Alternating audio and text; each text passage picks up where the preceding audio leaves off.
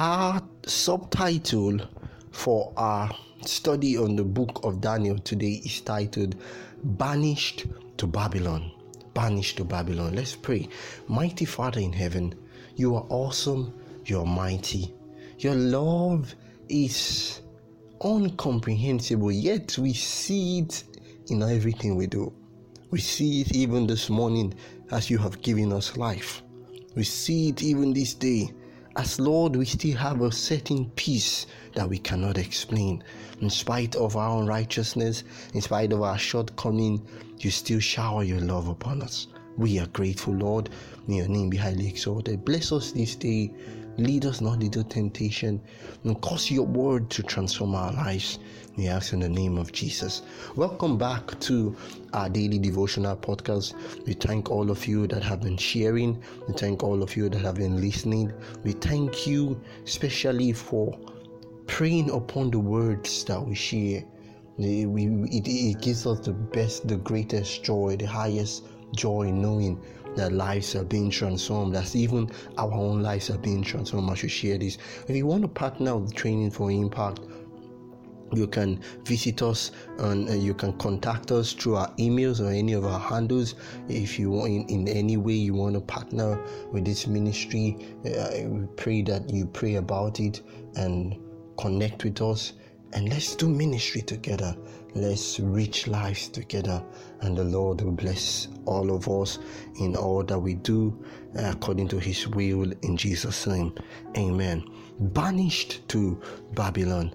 Banished to Babylon. You see, we saw yesterday that the children of Israel were a people of promise.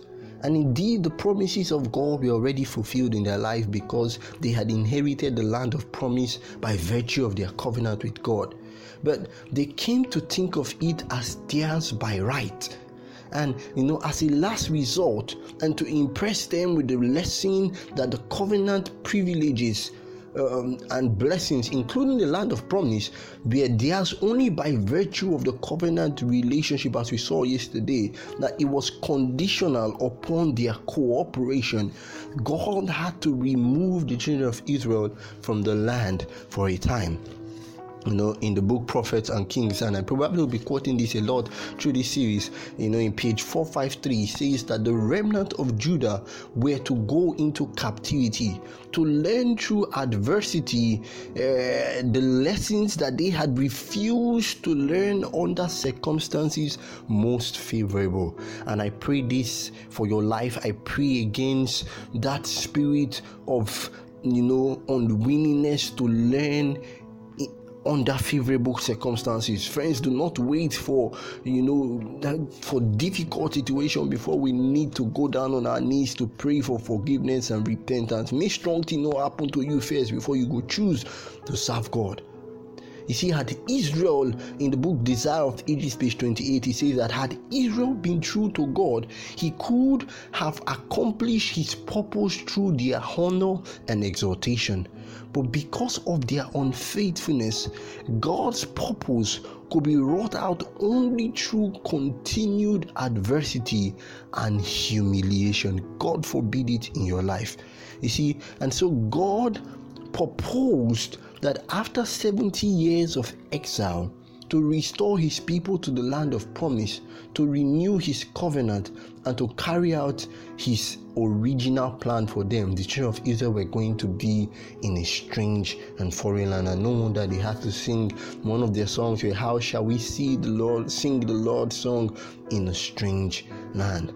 You see, all that had been promised might yet come to pass if the children of Israel had learnt the lesson that this bitter experience was designed to teach them.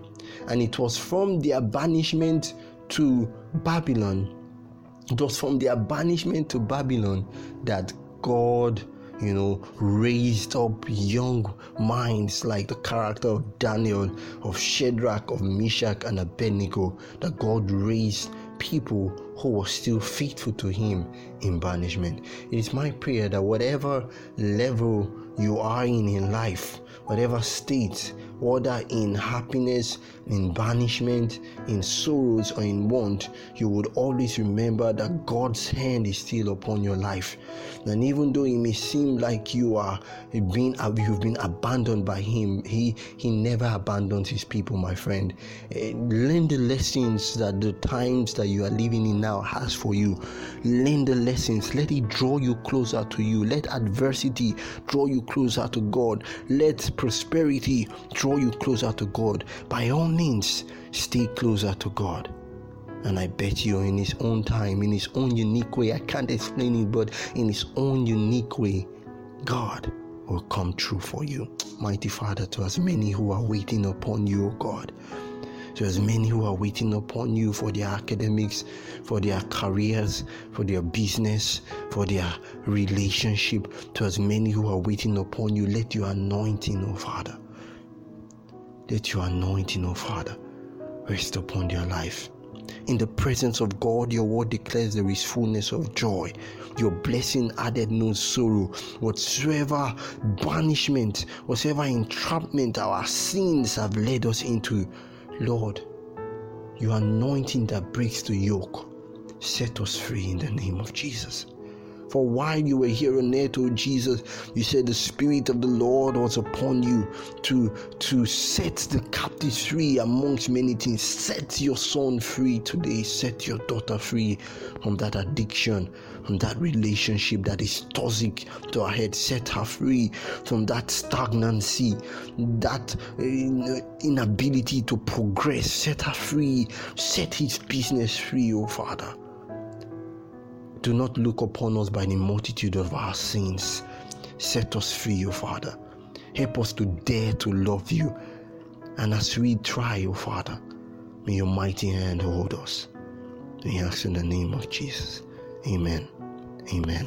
Amen. God bless you. Have a beautiful day. Tomorrow we'll be looking at some of the elements that we need in studying prophecy, and probably next tomorrow we would be diving into the very first chapter of the book of Daniel. I believe this is a good foundation for us to start, and you understand this better as we continue. Stay subscribed, share, meditate, engage us if you have questions, and we'll be willing to start a conversation with you. God bless you. Have a beautiful day.